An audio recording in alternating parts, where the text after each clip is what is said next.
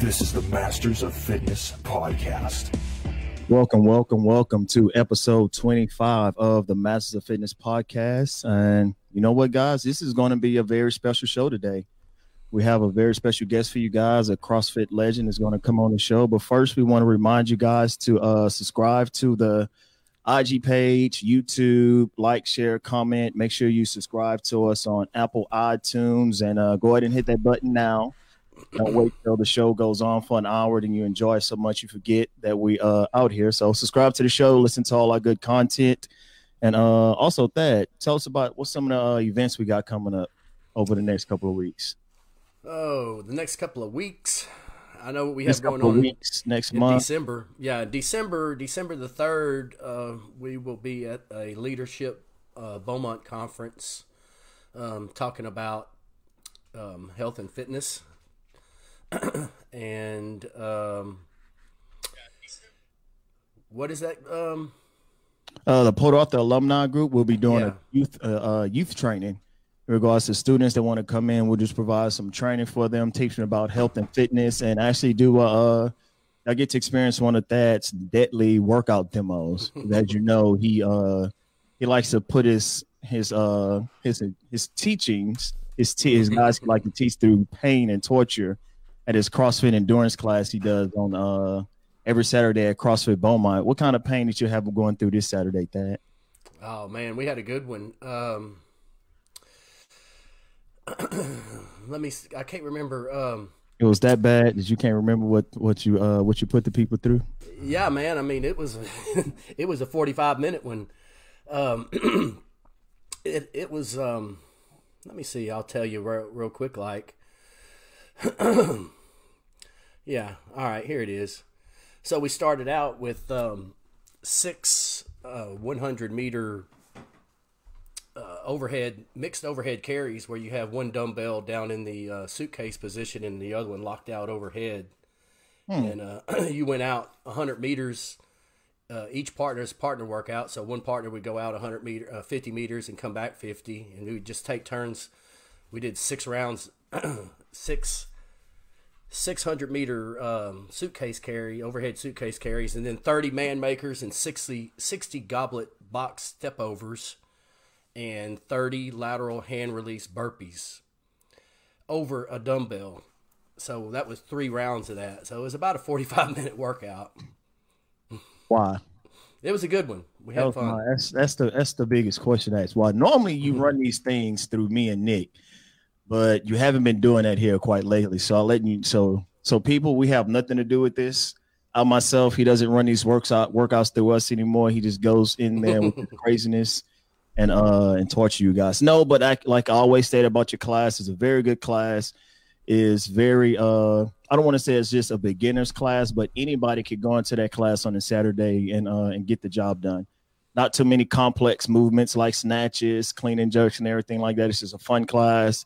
You will get a good workout. Like I said, it's good for guys who just want to get some good cardio in. So, and as you guys can see, we have these awesome new Masters of Fitness t-shirts that custom made and put together for the guys. If you want to pick one of those up, just send us a text message or send us an email, and we could give us your size, and we can let you and get you hooked up with one of those shirts. So without further ado, we want to bring on our special guest, Miss Margot Alvarez, to the show, and I'm gonna kick you out and bring her back in. You know how it goes, Dad. We don't need you as the focal point of this show.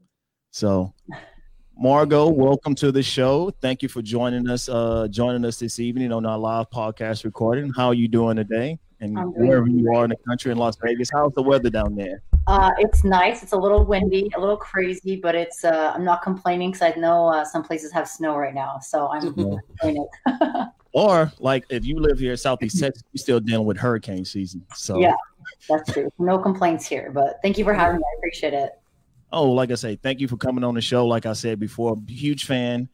Your name is like one of those names is just synonymous when you mention CrossFit. It's just the name just comes up. Margot, you're just always a part of the community. Was 7 times the CrossFit Games athlete. Is that correct? Yeah, so huge deal. So tell the people about yourself. What do you have going on now? So a little bit about your past and how did you get started in this whole world of fit, not just CrossFit, but in the world of fitness, period? Yeah, so I reside here in Las Vegas. I was born in California, but pretty much grew up in Montana. Traveled around a little bit when I was younger. Went to university in Hawaii, was out there for about 5 years, graduated, moved to the Bay Area. I've always been involved in fitness, always active. Did like a variety of activities when I was younger. I stumbled upon kind of like some Tough Mudders obstacle courses when I moved to the Bay Area. And I just loved the running. I think it was kind of my outlet for dealing with emotions and dealing with things. I had my sister pass away in 2008. And I think that was something that gave me kind of a big pivot in my point in my life, where it allowed me to kind of figure out like, what do I want to do? Where do I want to go? And I think the fitness for me was kind of therapeutic. It allowed me to feel good, but it also allowed me to kind of work through things that I was working with inside my head. And so I found my way into personal training and wanting to help others with their fitness and health goals. And then eventually I found CrossFit. And I was one of those Kool-Aid drinking CrossFit individuals. Loved it, breathed it, ate it, talked about it, raved about it to people. And from there, threw myself into trying to get to the games. And I mean, fast forward so many years later, going to the games 7 years in a row, and being able to work with the community in so many different levels has been incredible and been amazing. In terms of branching in that fitness into the wine, I've always been involved with wine. My parents trying to teach me and educate me about it, being named after Chateau Margaux, a very famous region in France. I think that was something that I was kind of destined to be in. Maybe I didn't really know it at a young age. But I loved, like I mentioned earlier, I love the process of winemaking and how it parallels a lot of things in fitness, working towards your training goals in the gym, but also working towards goals in your career, school, family. And I think there's a lot of time and patience that needs to be involved and needs to be present. And it's obviously a process. So you need to be able to enjoy the entire process versus just the end goal, versus just getting a muscle up or just hitting a snatch PR or just opening a bottle of wine and drinking it. I think there's a lot more that goes involved to it. And so I wanted to blend those two together, no pun intended, but I like it worked out well. But being able to share those two passions with people and show them that you can work hard towards your goals and enjoy the process along the way. Well, you just explained your whole spelling of your name to me. The first time I messaged her about coming on the show, I spelt her name Margeaux. Yeah, I kept because being like from Louisiana, the French Creole type area, everything is EAUX, and I had to keep correcting myself. No, it's not EAUX, is AUX. So that's how we spell everything down here with that go. With the what go, I've seen that, the EAUX. Yeah, that's how we spell the go down here. So that's cool. So backtrack, you said something interesting. You went to University of Hawaii. How often was that? Yeah, I went to university in Hawaii. I actually went to that's where Hawaii Pacific University. So it was kind of a sister school of UH in Manoa, but it was HPU, is based out of Honolulu. I was there for 2003 to 2008 and graduated that year. So I was there for about 5 years. Okay, cool. So you said personal training is kind of your entryway into this whole fitness community, right? So how did you find CrossFit? Yeah, so I became a personal trainer. I had some friends that worked at a gym that I was doing marketing and membership and sales. And I just I've always been involved in fitness. I've always been drawn to wanting to help others, help kids and give back. And so after talking to my friends, they told me about the whole personal training degrees and different certifications you can get. And so I threw myself into that. And I really loved it just because I wanted to be able to help others. And through that network, I met other individuals outside the gym that were involved with fitness as well. And I had some friends say, hey, you should check out this thing called CrossFit. I'm like, oh, I don't know. Like, I just joined a UFC gym in the East Bay area. I used to do Taekwondo when I was little, so I wanted to get back in the martial arts, and I wanted to, learn a little bit more just for self-defense and education purposes. Like, if whatever reason I got into a scenario where I needed to defend myself, can I? Because you see different types of practices out there, and I just wanted to broaden my reach. And so doing that, I was like, oh, I'm going to focus on that. But then I got involved in some Tough Mudders, some obstacle courses, Spartan races, and I loved it. And I had some other friends that I joined in. They're like, oh my gosh, you should totally, if you love this, you should try CrossFit. I kind of held off for a little while. And then beginning of 2011, a friend of mine was like, hey, I'm going to go try out a class, would you want to come with? I was like, okay, fine. I'll totally go with. People talk about it. And I remember it was thrusters, or no, it was burpee, like snatches and burpees. And I just remember having the hardest time with snatches because I never really lifted a barbell, didn't know what the hook grip was. But afterwards, I was like, man, I feel this was amazing. Just being challenged physically was really cool. And you get that rush when you have your first. I looked at some videos back in 2012 where they had like the snatches. It went up for like 135 to 175. I literally looked like I was doing a strict press in my friend. I bet. I'm pretty sure you probably were. Yeah, we didn't know. We both was at work with like mop brooms trying to figure out how we was going to record this video because we didn't know what snatches was back then. But like you said, it's just that community. Just it leads to that type of personality where you just want to get out there and challenge yourself and do something. It's like you constantly chasing that workout high every day. You go in there, you chasing that workout high, and that's why the community is so great and it's good. It's conducive to a lot of people and helping them reach their goals and everything like that. So. Now, when did you start becoming serious about going into being a CrossFit, competing for that CrossFit game? You go into it your first day, you enjoy, but it's something where you flip that switch in your head and be like, I'm about to really torture myself to make it to the game. Because, I mean, what people don't understand is like the top 1%, less than the 1%, actually can make it to that CrossFit games. It's a lot of people, that's all we see. So that's like next level. I equate it to you have mean people playing rec league basketball and only like 15 or so people could actually make it to an NBA team. That's the level of fitness that it gets to, and it takes work. So what made you want to do that?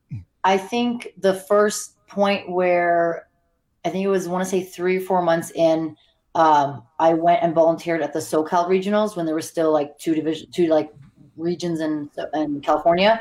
And I went and volunteered down there. And I remember watching Katie Hogan, Becca Voigt, Chris Clever, and they were all lining up for the thruster ladder and watching them like pick up these weights and clean these weights. And I mean, thruster all this weight overhead. I was like, damn, that's awesome. Like these I was like, I want to see if I can do that. And I barely could do that year in 2011.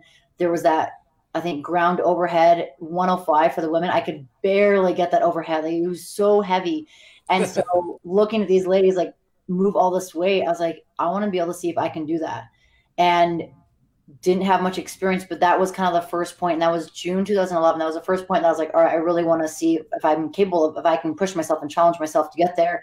And then I volunteered a month later at the games in 2011, and just being able to see all the other ladies from all of the places, like Elizabeth Akinwale and just all these ladies. I remember Becca Voigt talking a little bit to Becca Voigt actually there. And I was just kind of in a way like, starstruck a little bit. Cause I was like, man, these ladies are incredible. I was like, what if I can do this? Like, how can I get there? What do I need to do to get there? And I think that was kind of where like the flame was ignited for myself, where I was like, all right, I want to get to that stage and compete myself.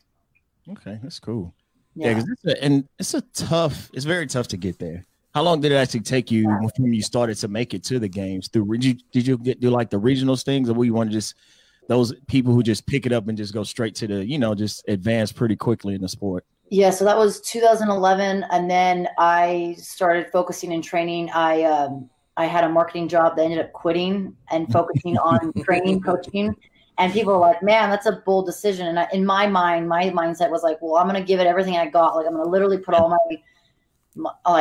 my balls in that basket. I'm going to put everything on the table to be able to get there. Because if I don't, then, I mean, at least I tried, at least I gave it everything I got. So then I don't look back and be like, man, I wish I could have, I wish I would have. So things were obviously challenging, but I made it happen. Ended up meeting Alex, who's my now husband, but I told him my passion about getting to the games, and he's like, that's cool. Like, I go there every year too. And I was Kool-Aid drinking. I was so adamant and passionate about it, but he helped coach me and give me what I needed to have in terms of tools to be able to get better, programmed for me, coached me. And then I made it to the regionals in 2012. And my goal that year was just to get to the final workout, which was top 18, I believe, top 17. So I finished 17th overall. And I was happy with that. Again, in my mind, I was like, I'm going to get to the games. But I didn't have all the tools in the shed for that.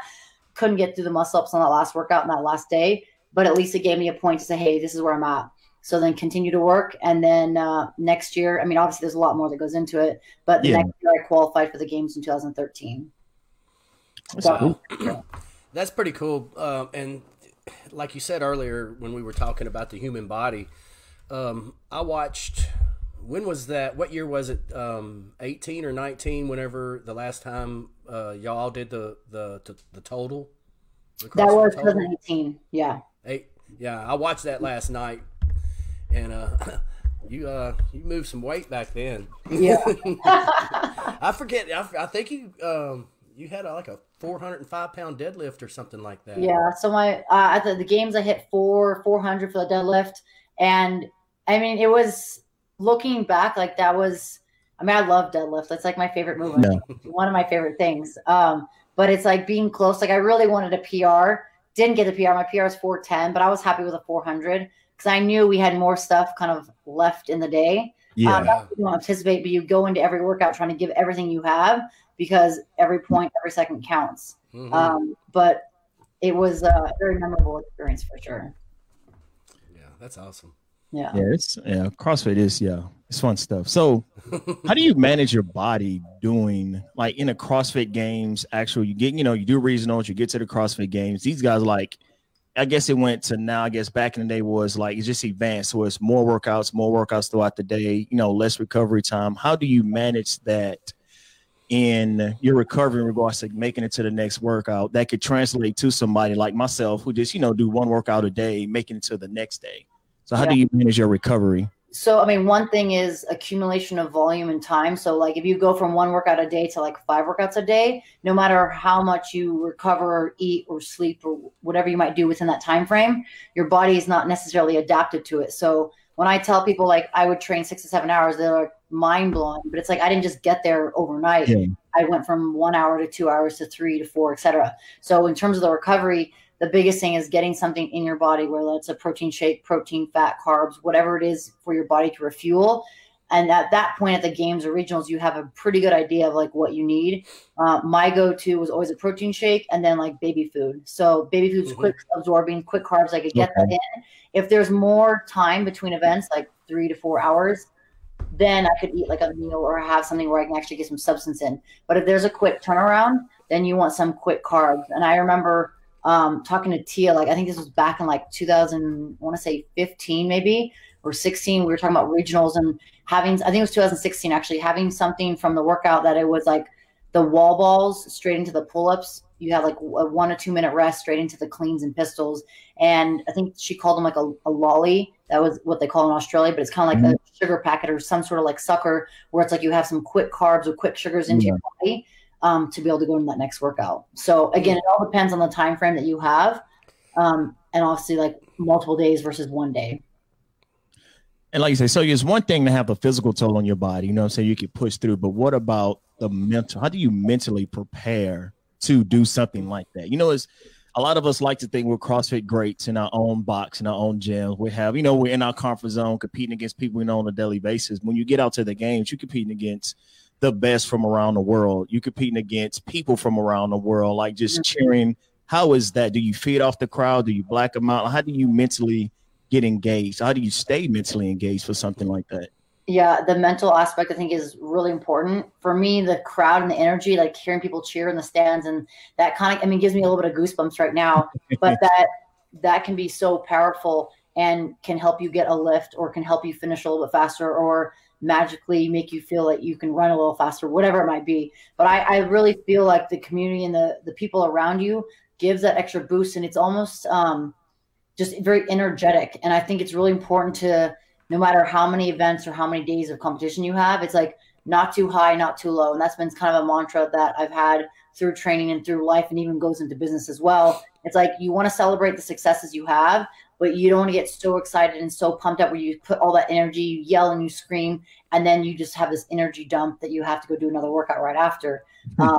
And obviously, if a workout doesn't go the way you want or a performance doesn't go the way you expected, you can think about it. You can analyze, all right, how can I do better? What could I have done to be more efficient or effective in what I was trying to achieve? But then let it go, move on to the next, because you have something else that requires your attention and mental fortitude. And I think mental strength, definitely plays a part into it. Obviously, if you don't have the strength to do something, then you can't just like, all right, I want to deadlift 600 pounds. I'm not. Yeah, you can just I need to have the physical capacity. But if you're like, man, I really don't want to do this. Like, this is going to be terrible. This is going to be crappy. This is going to be shitty. You're already setting yourself up for failure because you're telling yourself that. So I think that has a big transfer to what you physically can or cannot do. Okay. So in that same vein, I'll ask this question. What was your toughest event that was like you really had to, for lack of a better term, gas yourself up to like really get out there and perform? Where you knew like, hey, this is my worst event, this is my worst movement. How do you mentally prep knowing into it that you're not going to do as good as you would like to do in a workout like that? Yeah, I think I have to tell myself, like, think positive, expectations, like what do I want to achieve versus, man, this is going to suck, or I don't know how many I'm going to get. And I think that, again, like I said, bleeds a lot into how you perform. And I know one of the workouts that I had that I kind of struggled with was back in 2015 in regionals. We were in Texas, and it was that workout with row calories, chest to bar pull-ups, and strict deficit handstand push-ups. Mentally, but when that workout was released, I was like, I'm not going back to the games because one of my hardest movements, strict deficit handstand push-ups, are just a challenge for me, no matter how much I trained them, no matter how much I did. And I think that was a point where I was like, okay, like I can't have that attitude. I can't have that outlook. But at the same time, I need to be realistic. Like I may not finish this workout. I may not get through a round. And when I did it in practice, I think the first time I got like one round plus a couple calories. And I was like, this is, excuse my language, but this is fucking terrible. But I was like, I'm not good. Like I'm going to be out of contention with that. And then granted, over the week and a half, I think that we did it multiple times. I think I ended up getting like 2 rounds and then 3 rounds. And then come competition day, I was able to get through all 5 rounds, almost finish that 5th round of strict handstand push-up. I think I got like 1 or 2 reps, but huge drastic outcome. And I think, what I told myself and what I kind of prepared myself, and also the availability of training for a week and a half, knowing what I was going to get into, was the changing, or at least the piece of factor that was going to change how I did, or the outcome of that. And it could have been something that said, all right, that could have kept me out of the games, but if I didn't let it happen. But at the same time, I had to go in there with the attitude, like, I'm going to go and dominate it. So I think that was one of the workouts that was definitely one endearing during the workout that I had to kind of let it go. And I've had plenty of others with similar movements. Again, like 2014 with the push-pull event, strict handstand push-ups deficit with pulling the sled. I was like, man, can I have more sled weight to pull? Yeah. But again, it's something that you have to like not let it get to you because it will tear you down. And it kind of goes along with what you were saying. It's a process. You can't just jump into something and expect you're going to be great. You have to practice, and build your confidence. As you build your confidence, you'll do better at it. So it just goes on, like you say, with the winemaking. You have to just put the work into it and get the job done. So we're talking about the mental aspect of going into these workouts that is probably going to be pretty horrible. How do you think those people felt today? All those athletes felt today whenever Dave announced that last workout? I mean, kind of like element of surprise, but at the same time, I think they've been training for that. So you like, no matter what comes out, like, it's going to be gnarly. It's going to be the games where, I mean, Dave, I love him with what he's done over the years with the level of athletes. Like, he's pushed us to the point where it's like, what can you do next? Like, here's the next challenge. And I think of 2013 to 2014, 2013, that event at the games where we had to do legless rope climbs and thrusters. Handful, if any, athletes could get through that or do that. Yeah. Fast forward the next year, everyone was doing legless rope climb. In 2014, that was that legless rope climb and run event at regionals. Yeah. And so I think he pushes that level. And so I think the athletes, as much as they might be like, oh man, like shit, that's but like whatever's going to come out, they know they'll be capable of it. And so it's going to push that threshold and allow you to say, hey, like, what am I capable of? And it goes back to like, our bodies are capable of a lot more than what we give credit to. Again, adaptation obviously plays a part in that, and being able to be prepared plays a part in that. And so the ladies and men that were there have done a lot to be able to get to the point where like, all right, we can do this. I'm sorry. I would have punched Dave if I would have ran 3 miles and then I get to the finish line after this. Because if you run any race, I ran a marathon. When you get to that finish line, it's like, okay, I'm gassing out.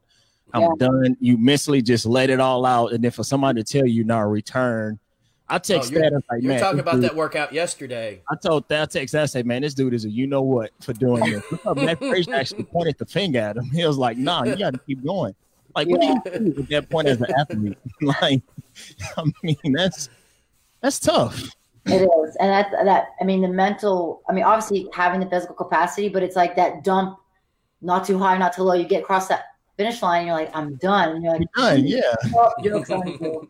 And that's something that Alex and I talked about over the years. It's like, is there going to be a time where Dave's going to wake us up at like 2 a.m. and we're going to go do something? And I was like, man, that would not be my jam because I love my sleep, and two, I don't ever do that. I don't train or wake up at 2 o'clock in the morning to go do something randomly. But that came in, was it 2000? Oh man, I'm thinking 16 when everybody, I think whenever it was everybody when got they put on them all on the and plane. went to Carson. Yeah, we all went on that plane and we went up to Aromas. Mm-hmm. And I mean, I think that was 2016 because that was last year we were in California. And it's like, cool, man, at 6 o'clock the night before, like, go to bed because we're waking up at 3 o'clock. And you're like, here it comes. And I thought we were Camp Pendleton. I was like, oh, we're for sure going to Camp Pendleton. Like, why would we get up that early in the morning to drive up there? And then I was like, cool, you only have one bag. I was like, oh, we're flying. Oh. Yeah. Yeah. That's great. So back a little bit. You mentioned that your husband, is he still your coach and still Yeah, I mean, right now I'm not necessarily training for anything specific. Okay. But yeah, we'll still talk about training and kind of goals and what we're looking towards. I do a lot of classes here at a local gym, local CrossFit here, and I'll continue to do that, but then we'll do a little bit of like lifting or accessory work afterwards. So it's kind of nice to not have such a regimented plan when I had that for so many years. But I also like routine too. So it's like, cool, I'm going to go to the gym at this time. I'm going to be there for so many hours versus maybe we'll go there in the morning, maybe I'll go there in the afternoon. And I think especially with the business, once I sit down at the computer to do emails or events or orders, whatever it might be, marketing, anything online, I'm usually at that computer for a good number of hours. So I'm like, all right, I need to get my fitness in the morning. Try to get training in, because if not, then it's very hard to do later in the day just because the list of things that I have usually gets extended or things come up last minute. So I have to make sure that a schedule and a routine is something that serves me well. That's good. Do you coach anymore? From time to time, I'll do guest coaching. We do a lot of like educational wine and yoga nights where we'll do yoga and wine, obviously wine tastings. We pair those two together. We've done like coaching, like workouts and wine, but those don't go as well as the yoga and wine. Most people are like, I need some food in my stomach before I go drink some wine. So how does workout and wine go? That So sounds we'll good. do kind of like a water and wine. So we'll do like a workout. I'll coach the workout. We'll do it, whatever it might be, either something that I've curated or if the local affiliate or class already has something planned, then I'll coach that.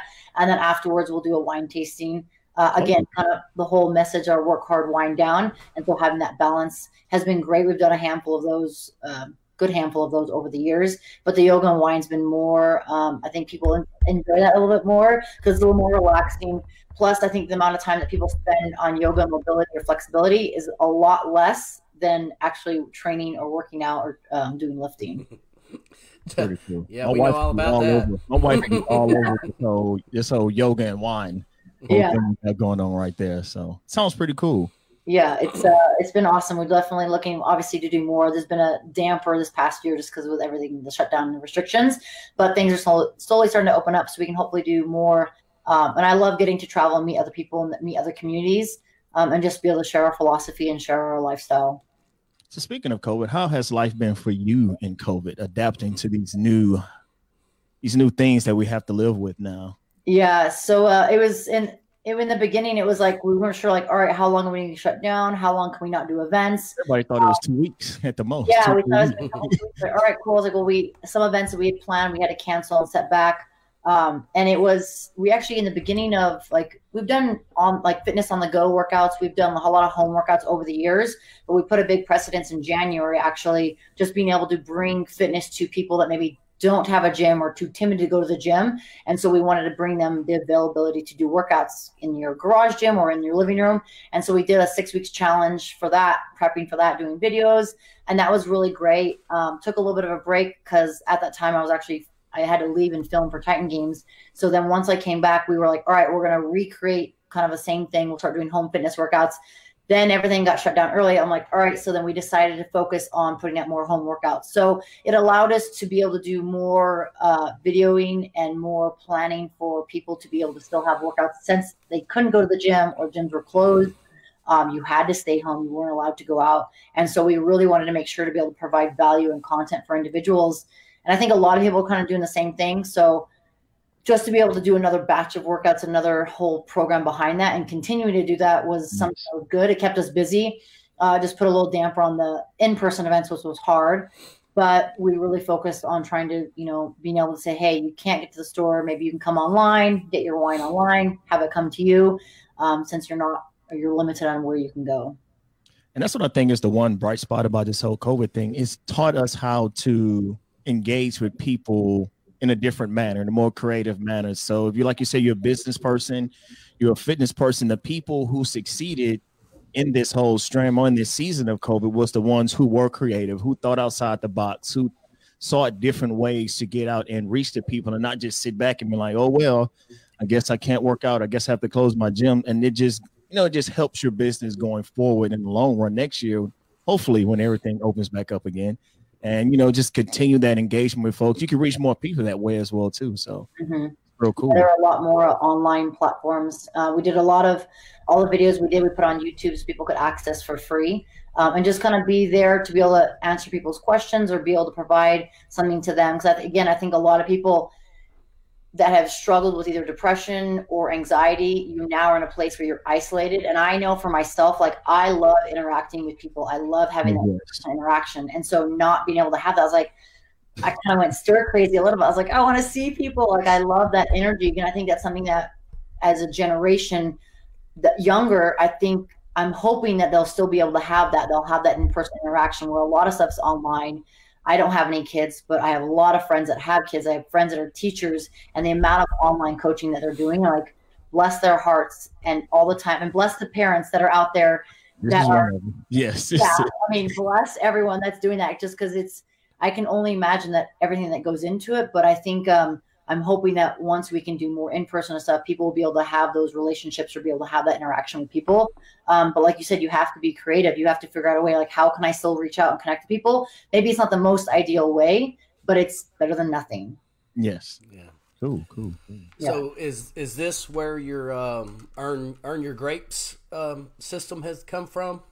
Most definitely. Yeah. So our whole message within the wine business, our wine business and company, has been, work hard, wine down. And within that, the Earn Your Grapes was like, hey, because people would ask me, like, oh, well, since it's your wine, is it healthier? Does it have less sugar? And I'm like, no, it's not healthier. And most red wine doesn't have much sugar, because the fermentation process kind of cancels it out, turns into alcohol. But our whole message is that you work to earn those grapes, and that you must put some sort of time in. It doesn't have to be a very strenuous or intensive workout. It could be walking, it could be hiking, it could be going for a jog, whatever it might be. But the whole mentality is having that balance in life, because I think a lot of people get to the point where it's like, it's all or nothing.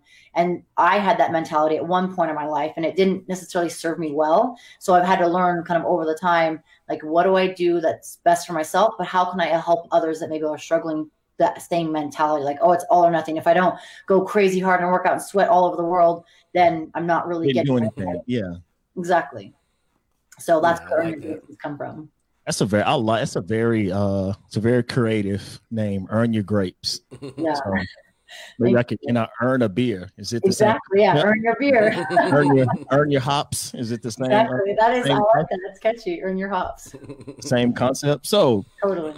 Thinking about CrossFit, like you said, you got into CrossFit back in personal training back in 2011, and now being that it's 2020, it's almost a decade in this whole CrossFit realm. Not just CrossFit, but CrossFit, functional fitness. Have different variations that branched off. That's not necessarily CrossFit, but the functional fitness type of workouts.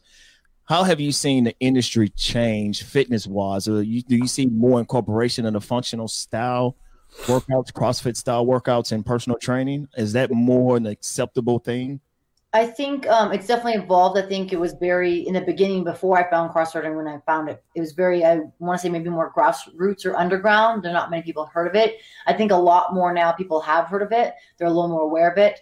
And I think, you look at like HIIT training in general, a lot of people, I mean, before I found CrossFit, I would do kind of like circuit training, like a little bit of that in, minute stations here and there. And I think some people have incorporated that into their training or in terms of how they're training in the individuals. And I think it's great. Having a variety of training is really important. And I've come across a lot of walks of life in terms of how they train, especially through the Titan Games. I got to meet a lot of different individuals that didn't CrossFit, but they did powerlifting or they did maybe more strongman training.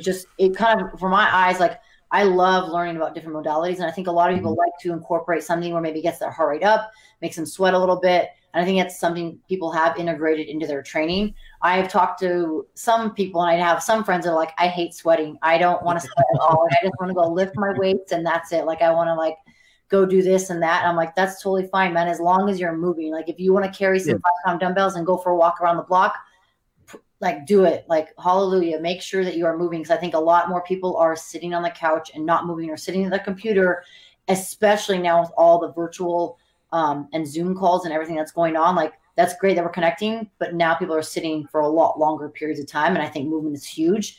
So to kind of circle back to what your original question is, I think people are incorporating it. And I think it's getting people to change up what they maybe did before and having that expand their bubble out a little bit, which I think is important. Cool. Yeah, because like you said, I've done personal training. I do the CrossFit style stuff, and the number one excuse I get from people to not want to try functional fitness CrossFit is it's too intense. Yeah, everybody get it's too intense, so you almost have to like spoon feed and de-intensify it to get people into it. And then you say help build that taste for it. So yeah, and I think a lot of it comes down to education too. Educating individuals. It's like, man, like, oh, like what you did was so hard. I could never do that. And it's like, wait a second, my experience and my training is different than yours. So it's like what you did was very intense. Like you might have not done the same reps, scheme, or the same weight, but what you are doing is relative to the level to you. Yeah. Exactly. And I think education is huge and communicating. I think a lot of people, and I've learned this over the past few years, is you think you communicate, but it's like, we can always do a better job of communicating. We can also sit down and have a conversation about it and say, hey, like, what do you not understand? Or what would you like to learn more of? Like, hey, like you're not going to be going and like throwing 300 pounds overhead. Like what you see on TV is definitely different than what you're doing in the gym, but just being able to communicate and educate them and say, hey, we're looking just to get your heart rate up a little bit, maybe a little outside of that comfort zone, and then we'll get you back down. Yeah, that's cool. Yeah. It's very interesting when people start CrossFit. It's that one thing I had to learn myself as a trainer is you can't put somebody so hard through a workout where they enjoy it, but then they're so afraid to come back. Yeah. You have to baby step them, even if the baby, and like you say, you have to stop, debrief, be able to be very observant as the coach. If you see somebody struggling, change it right then and there. Don't make them struggle through it if they don't have to. Yeah. Because the biggest thing is you want those people coming back to improve their lifestyle. Definitely. So. And it's all about creating those lifestyle habits. And I think for some people, I mean, for myself, like I went to a workout with snatches and burpees and I loved it. But again, my mentality, I think, is a lot different than individuals. Like, you go in there and they're like trying to learn how to snatch and they've never lifted a barbell. They'll probably be like, man, that wasn't really cool. I didn't really like that. They may never come back. So it's, again, just finding something that piques their interest or that challenges them. But again, they want to come back for more after that. Yeah. I tell people all the time, or not all the time, I tell this story a lot about whenever I first started CrossFit because, through the years I try to get people, to come to the gym, come try it out. And all the friends I have, all the people I work with and stuff, they're like, no, man, you're freaking crazy. I don't know why you're doing that. But, I tell people, especially like the new people that come in the gym all the time, and they come walking in, and, you can always pick them out. They get the big eyes and they see everybody and all the people with their shirts off and all that, they just kind of walk around. But I tell them all the time, that when I first started this, I couldn't hardly run around the block. I couldn't run. I was in horrible shape. My very first workout I ever did, just like you were saying earlier, I was really contemplating. I can so vividly remember me asking myself, Thad, is this what you want to do? Like in the middle of the workout. It had a 400 meter run in it. I'm running 400 meters and just trying to talk myself into either quitting or just going into this all head first. So here I am 10 years later. Still knee deep in CrossFit. Right. Still knee deep in it. But first off, that Speaking of no shirts on, Thad takes his shirts off as soon as he gets out the truck. I've never seen Thad work out with a shirt on ever. Shirts are overrated. So I guess moving on, speaking of the Titan games, how much fun was that doing the Titan games? It was an absolute blast. I had a great time. It was definitely a different experience. The priority obviously was a TV show, and then the competition obviously underneath that. But it was different, and the amount of people that I met was incredible. Like, there might have been some chances that I would have crossed paths with some individuals, because there's some that did CrossFit as their training methodology, but there are some people that I probably would have never met. And I actually knew 2 of the people beforehand. But I'm like, man, I try to think like how I would have crossed paths with these people, and I can't think of anything that would have led us to the same place. And so being able to be a part of that and meet so many great individuals with good hearts, good souls, was phenomenal. And we actually, a group of us met up last weekend in Nashville. We still keep in touch. We have like a group that we'll keep in touch with and just stay involved with. And I think it was a really great opportunity just to try something new and expand like what I can say that I've done in life. Yeah.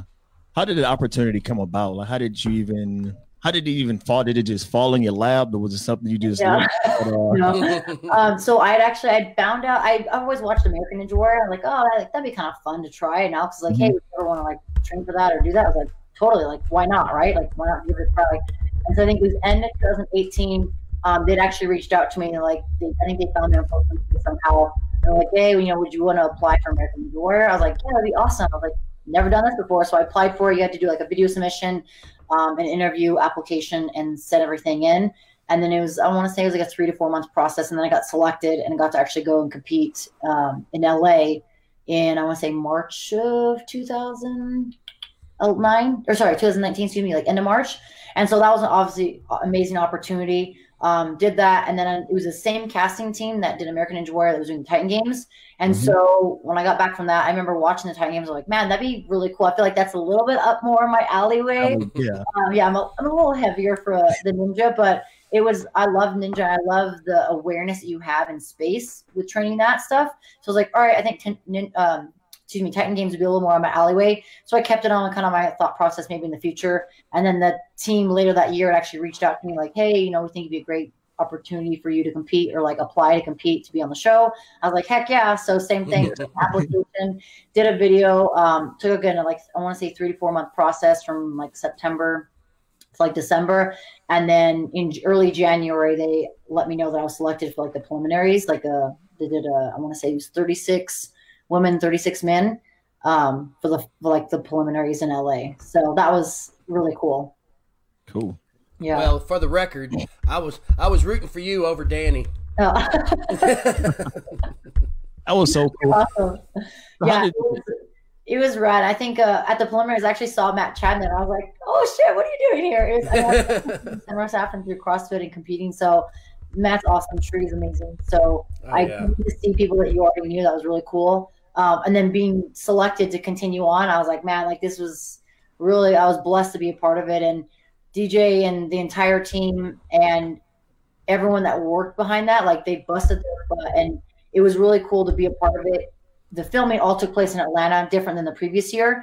And so it was a whole kind of new ballpark because you had different individuals working with, but the makeup artists, the hair stylists, all the assistant producers, everyone was incredible. And so I'm really glad I had that opportunity. Not always you have that chance. And I was like, man, like you better like they say, like grab it by the horns and take it. So you have to jump on every opportunity. You got to jump on it. So you actually did y'all makeup before y'all went on and did the yeah. So hair, makeup, but again, like a TV show. So a lot of it we spent like 3.5 weeks filming. It was like end of January through middle of February.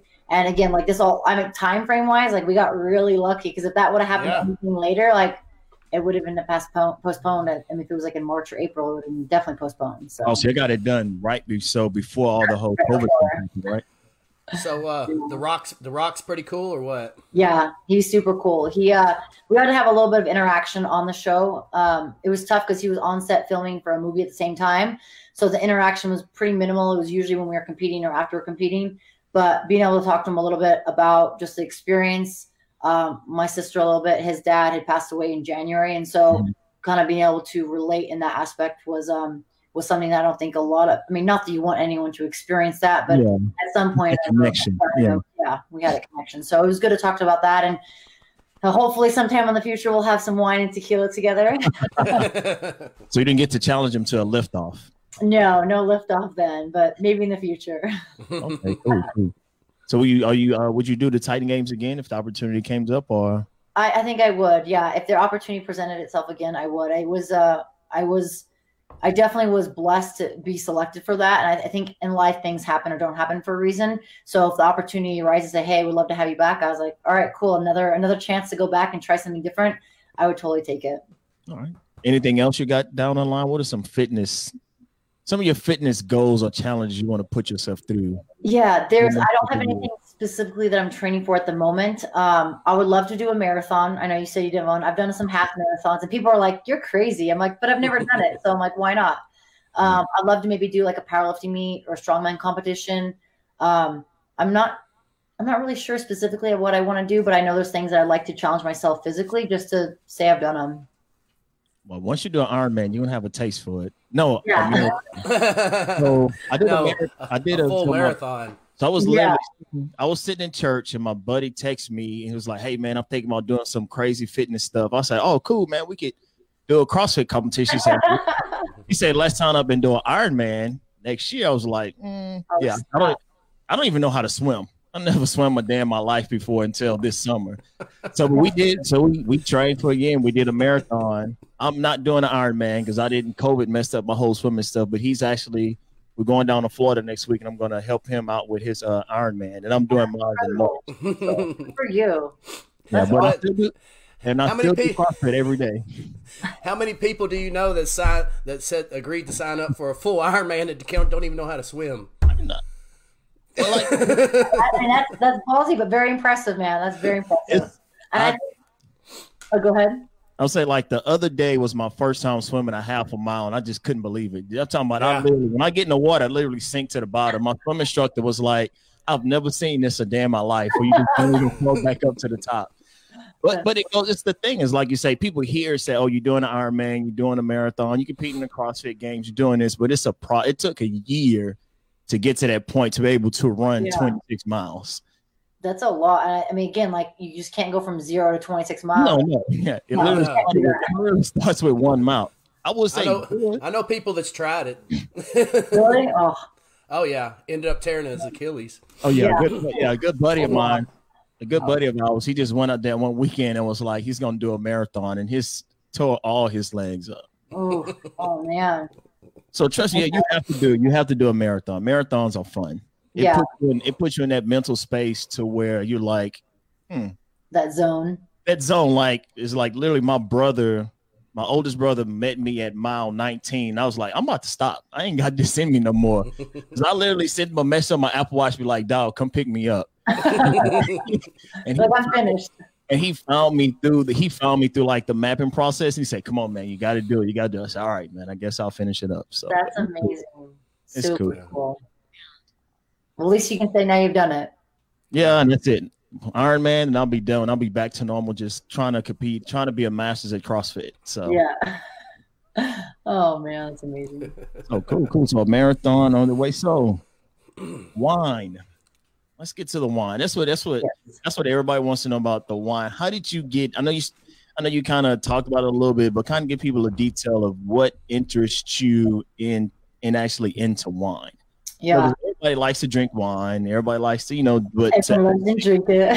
Yeah, but like to take it as a business and develop your own wine is like taking it to that next level. Yeah, I did something that I always. Anytime I'd go back for harvest, I'd be there for the harvest. I love just the process that it took. So you sit for or you're in the vines for 4 hours and you get through one row and you're like, damn, I'm here for how many more rows? And that's something that we would kind of track, in a way you kind of like, all right, how long is this going to take me to do a row? How long does it take me to do 2 rows? And there was one day that it took us 8 hours and we got through 2 rows and you're like, oh my God, we had rows to go. And luckily we had a lot of support from like the local community within the fitness realm, the CrossFit realm. And a lot of people, our farm, we actually started in Utah. And so a lot of people have that kind of stigma in Utah. We're like, oh, like, you know, wine from Utah. No one makes wine from Utah, right? It's kind of like, oh, I don't drink wine from Utah. But something that we learned in the process was that in the 1860s, the Mormon church actually contracted a German winemaker to make wine for the church. And so they ended up taxing the wine, cigars, tobacco, all that. And that was infrastructure set up for the church. And so there's a history of the winemaking there. They call it the Dixie wine era. And that was something that's really intriguing. I was like, man, like the climate's similar to Northern California, a little bit hotter during the summers.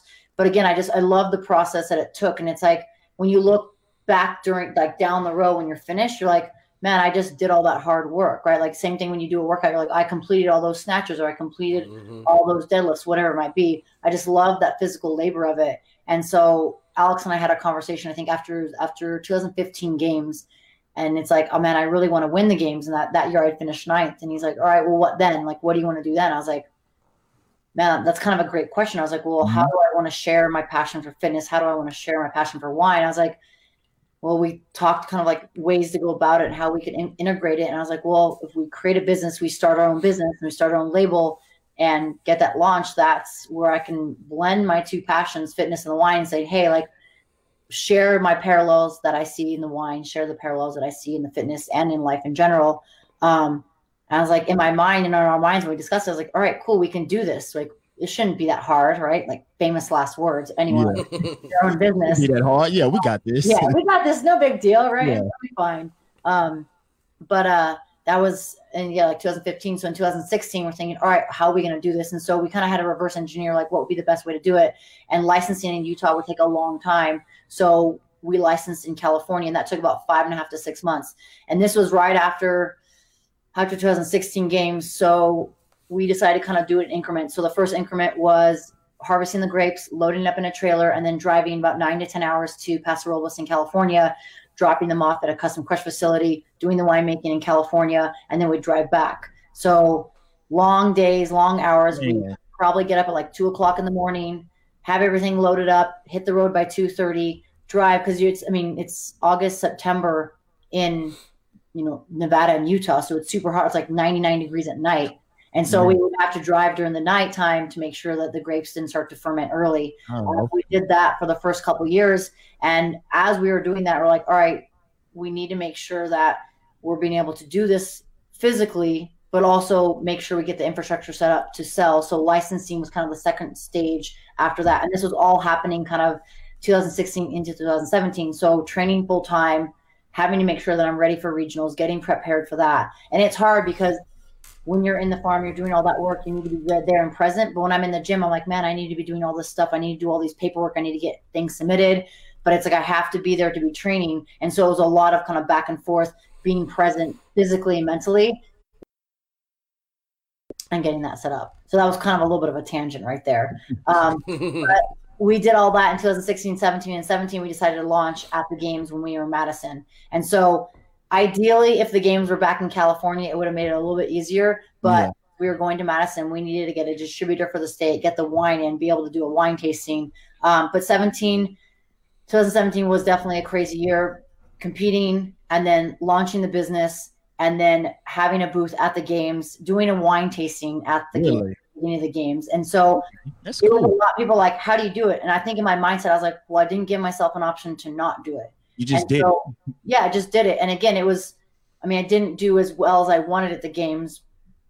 And I wanted to sell more wine and do bigger production. But I was like, all right, I'm starting a business. I have to be realistic. And I look back then, I think I just had such lofty goals. We had so many goals that we wanted to achieve that it's like, we're just going to shoot for the stars and make sure that we get somewhere close to that, Yeah. So it was a lot. But again, to kind of sum up all the talking I just did. No. Two passions of the fitness and wine was really important. And so figuring out how to do that and making sure like, all right, what do we need to do? And as a lot of it was grassroots effort and building it from the ground up, like took out a lot of loans, used up all my credit cards, whatever line of credit that I had, literally put everything into it. My husband took out his pension from being a nurse, and we put it all into the business to get to where we're at now. And it's definitely trials and tribulations and still places that we're trying to grow and expand into. But it's like just like when I found CrossFit, I was like, I'm going to put everything into it. And it's like, if I don't succeed, then at least I gave it everything I got. So I can't say if I would have, should have, could have done this. And that's the only way you can succeed, if you put everything into it, because you never want to second guess it, man. But one thing that's cool about that story is the fact that, and no offense to anybody that does this, I don't think I'm offending anybody, is that this is not just wine that someone else is doing all the work, you just putting your name on it. Like, you actually do like all the legit leg work, from picking the grapes, transporting everything. That's pretty cool. That's pretty awesome. And it makes it more, it has that much more story behind it. You know what I'm saying? It's not just a product. Yeah. It's like you believe in this product. Your blood, sweat, and tears. 100%. I said 100%. 100, like your blood, sweat, and tears is 100% into this wine. So I'm definitely need to. My wife is a wine drinker. She's a wine connoisseur. So I'm gonna have to order her some. I see CC said she only has one bottle left. Yeah. So. My green screen thing is messing with it. But this is the one. It's Cheers 10. Mm-hmm. Cheers 10. Yeah. So that one is the one I dedicated to my sister. Her name was Kirsten, Kerstin. Okay. But when she was 11, she's like, I want to pronounce my name Cheerson because that's how you say it in Scandinavia. I'm like, okay, Scandinavian. Wow, that's cool. Yeah. Yeah. So her name was Scandinavian, and she had looked it up and saw how it actually was pronounced over there. And so that was kind of a pivotal point where she was very full of sass, but that's what she wanted. And so we ended up pronouncing it Cheerston, but we actually took a story that a friend had shared online on Facebook after she had passed. And her friend described that story when they met. And she said, I'm Cheerston. And she took her like red Solo cup and like cheers her. She's like, Cheers. And so I was like, man, like that was a really cool story and just a way to kind of express her name. So we use that spelling for the wine. And then the painting actually is one of her last paintings that she did before she passed away. It was called The Purple Tree. And so we dedicated it to her and kind of in honor of her and her legacy. I mean, she was only 20 years old when she passed, so very short life, but we wanted to just be able to kind of create that and share that with people and kind of embody what she lived for. I just got chills. Wow, that's cool. That was my next question. That's a very That was my next question. Yeah. Let me buy 20. Was about the label. Yeah. Yeah, so that was we did some embossing on the label because we wanted to kind of bring life to it. She was a huge artist, very talented artist. There's a couple of paintings that I love to be able to do for future wines. But she loved food, she loved art, she loved cooking, she loved wine. So I know if she was here now, she definitely would be involved in some sort or another. But just being able to dedicate it to her and just kind of share my story and be open about it, because I think a lot of people have gone through an experience, whether it's losing. It's a way to deal with it. Yeah. Yep, exactly. And just be able to say, hey, like, maybe sharing my story will help someone get through a tough time in their life, or will get through a point where maybe they're a sticking point and they feel like they can't continue, or they feel kind of lost. And hopefully I can at least impact someone out there. So what are your different types of different types of wines that you have at your what are they at your vineyard, you say? Or vineyard winery. So okay. We have 3 different types of wines. We started with 5. One of them is still kind of sitting aging. It's a Zinfandel, but the 3 that we have are the Goat, which is greatest of all time, and that is the Syrah Grenache blend. So people that like heartier, strong wines like a Cab or a bold wine like a Syrah, people will gravitate towards that one. It's been the most popular wine, and that's the wine we actually got into distribution here in Vegas and in Colorado. The next one, Cheerson, is more of a medium-bodied wine. It's Petit Syrah, Petit Verdot, Syrah, and Grenache. So has a little bit of tannins, but it's very smooth, easy to drink. Goes well with a lot of things. You can either drink it by itself or with like a charcuterie plate or charcuterie board. It's definitely easy to drink a bottle very quickly. It goes down very smooth. Yeah, boundaries, yeah. Yeah, and then our third one is Le Vigneron, which is winemaker in French. It is more of a light-bodied wine, similar to a Pinot Noir. It's a Zinfandel and Carignano blend, and that wine I usually will chill it for a little bit and have it a little chilled. I mean, most people will store their red wines chilled and then eventually open it up, but the wine will kind of change. The flavors and the aromas will open up as you take it out of the fridge and let it open up. But that's where it's kind of nice, because then you get to taste of different things and different smells and aromas in the wine. Cool. So when you order the wine, can you get like those 3 in a pack, or how does the ordering process work? So when you go online to our website, you can check out. You can either do like one of each. So I have like a taster's pack, so it's like one bottle each, or you could do bigger packs, like 3-pack, 6-pack, or 12-pack. If you want just one varietal, you can do the Goat, Tierson, or La Vigneron.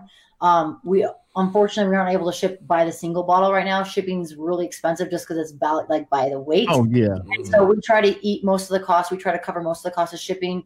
There is a small shipping fee there, but that's why we'll usually typically do the 3-pack of the wines.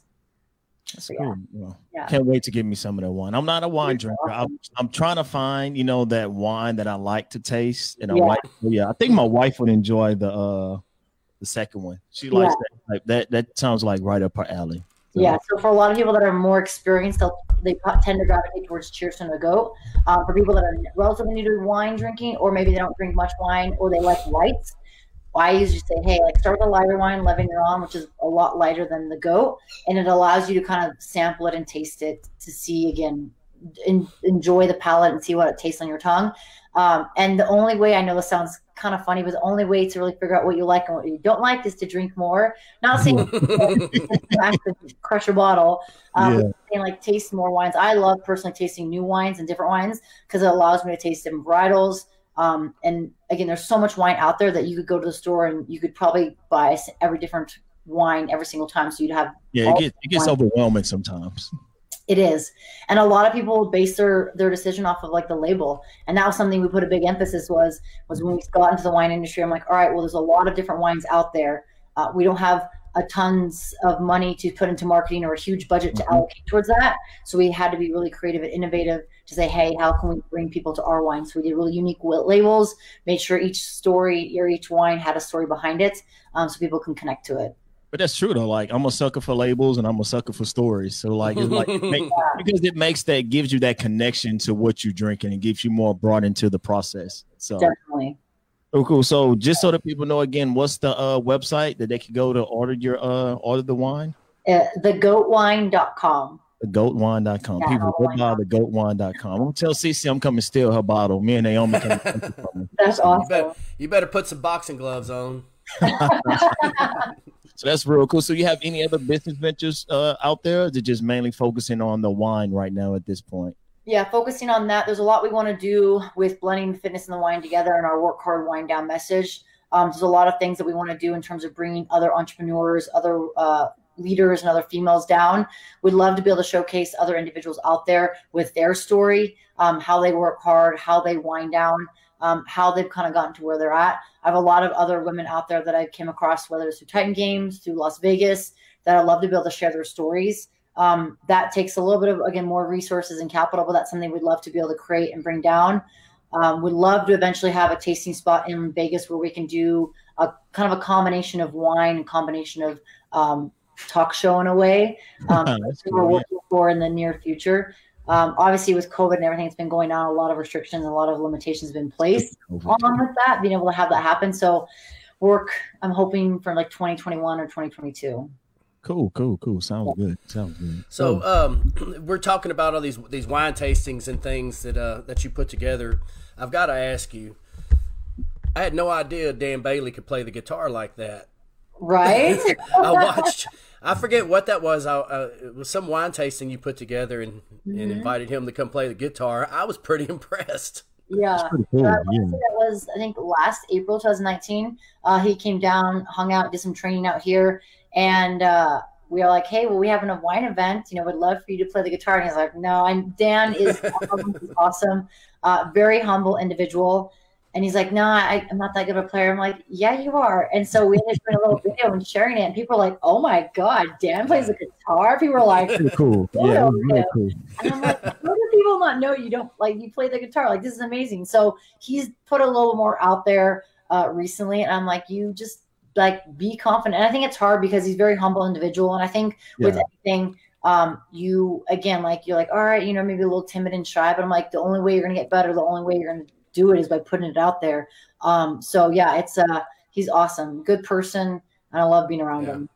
I could tell, man, he would be somebody I'd like to hang out with. Yeah, super cool, super down to earth. 100% agree.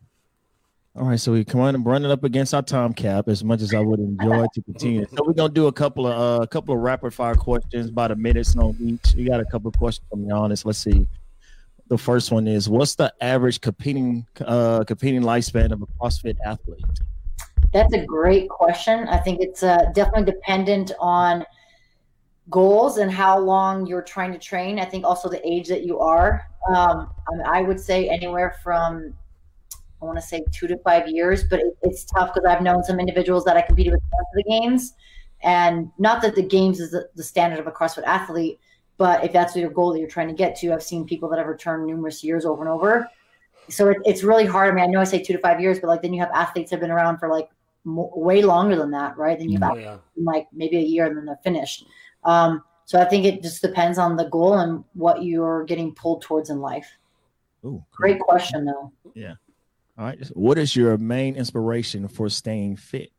Ooh, that's a great question. I would say to make sure I can run away from the zombies. No, I'm just kidding. Hey, zombie apocalypse is real. yeah. After this year, exactly. I think just longevity, being able to be physically fit so that I can move when I get into my 50s and 60s. I want to be active for myself, but also to be able to go hiking and do things that maybe I typically don't do. And I think just longevity of like being healthy. I mean, I know that people talk about like the fountain of youth, like what is it? And I think taking care of your body and like what you put inside your body is very important. And my goal is just to be able to see, you know, how healthy and how long can I be around. So don't talk like 50-year-olds or old or nothing like that. I'm not saying 50s old. I want to say 80s old. Like, I mean, my grandma right now, she's 98. I'm like, I still love to be around when I'm 98. And I think, again, a lot of it comes down to just healthy, active lifestyles. And flexibility is something that I think a lot of people don't. I think I talked about this a little earlier, but flexibility and like mobility is very important. I think a lot of people don't put enough precedence on that. And I think if you get older, you get to like less range of motion, that's where you become limiting. So there's some flexibility for everyone, myself. Yeah. All right. Here goes one. What keeps you motivated and consistent? What's your main motivation? I would say main motivation, I mean, kind of overall, not only in fitness, but in life. My sister's been a big inspiration to me. She was someone that lived life to its fullest, and since her passing, I think that's something where I was like, all right, she would take the most of every opportunity, and I want to make sure I kind of honor her in life since she's not here. And so I make sure that I kind of do it for her and for people that are no longer around here and that physically with us, but maybe they may be with us in spirit. Cool. I always keep the lost ones in our minds and in our thoughts and prayers. So look, yes, Tracy's question up there. There you go. Yeah. Do you follow any specific nutrition programs? So nutrition programs, I've usually followed kind of like just with like my macros, similar to like the Zone where it's like the 40-30-30. Right now I've been doing a transformation with First Form. And a big thing there is accountability with nutrition. I was huge into writing down my food when I was competing. Now, not so much. I'm not writing down as consistent, but this transformation we've been on this past like 2 weeks, I've been more accountable. But for myself, I have found that following like a 40%, 30%, 30% plan has been most efficient for myself. And I highly recommend, depending for, again, everyone's different, but the biggest thing is kind of being accountable and writing down what you're physically doing or what you're doing for nutrition, because you think you're eating certain things or just doing certain things, and then you actually write down, you're like, whoa, not as what I thought it was. Yeah. So I think for myself, that's what would be the closest to that, the Zone. Okay. That's the first thing I learned Zone at a Christmas Abbott seminar back in 2012. And it's like mentally programmed in my head now. So. Yeah. And nutrition is different for everyone. So finding what works for you. All right, last question. What advice would you give someone who is just starting their fitness journey and had an issue with staying working out? So I would say biggest things is being patient with yourself, creating a routine. So whatever that is, whether it's the morning, afternoon, evening, and if it's an issue with consistency in terms of training or like working out or going to the gym, maybe create a window where you're just walking every single morning. That could be 5 to 10 minutes of walking. But creating a routine where it allows you to get moving. And I think a lot of people think I have to go, like we talked about earlier, we have to go to the gym. I have to have this intense working out. Doesn't have to be. starting by 5 to 10 minutes of walking and then increase that. That will allow you to kind of get in the mindset. It'll get you moving, burn some calories, allows you to think, and also sets a good intention for the day. And journaling, that's another thing. Journaling is great to express your thoughts. No, that's my friend Ashley. She's gonna kill me for saying this, but for the past 2 months, we've been like in this fitness challenge where we do like 50 miles a month or whatever, biking or that's amazing. Biking or running, and she kills like every day is like 10, 15 miles on Peloton. They do like Hunter's sister do like 100 miles a month just riding their bikes on Peloton. So I just wanted to give her a big shout out for that. She's gonna kill me for doing that, but well, yeah, pat on her back, dude. That's amazing. I think people, again, what she's accomplishing is incredible, and I think it's hard too because like we put these expectations on ourselves. I have done it all the time, a lot in business and life, but she should be super proud of what she's accomplished. And I think a lot of things as you go along in your life, like give yourself those small wins and celebrate those because it's a process. You're spending so much more time in that process. That's a good one. Give yourself those small, enjoy that 1 pound that you lose and make the most out of it. Exactly. Celebrate those wins. Celebrate those wins while drinking a nice cup of wine. Yes. All right. So I hate to, such a great show. I hate to end it right now, but where can the people find you at? What are some of your future plans? And what are some Margot's words of wisdom? That's what I like to leave, I guess, with like a tagline there, words of wisdom. Yeah, that's awesome. They can find me on social media at 321GO, GAUX. I just realized what that was today, and I was like, man, that is so cool. 321. So yeah, that's awesome. Yeah, so 321GO on like Instagram, link or Twitter, and then Facebook, and then also have the YouTube Margot Alvarez where they have we have the free videos that they can check out for fitness. And then I say words of wisdom. I've noticed I revolve this around a lot for my business, but working hard towards your goals, make sure, like I just said, celebrate those small wins, embrace the struggles because those struggles are going to shape who you are. And don't kind of back away from those, like embrace them and feel those emotions, even if it's good emotions, bad emotions, sad emotions. Allow yourself to take a step back from time to time, be patient, review your work, and really, truly enjoy where you're at because in a month, 2 months, you might look back and be like, man, like, look how far I've come. And I think that's something that's looking back and reflecting back is really important because we get so caught up in the next goal. That's important, but make sure to look back and see how far you've made progress.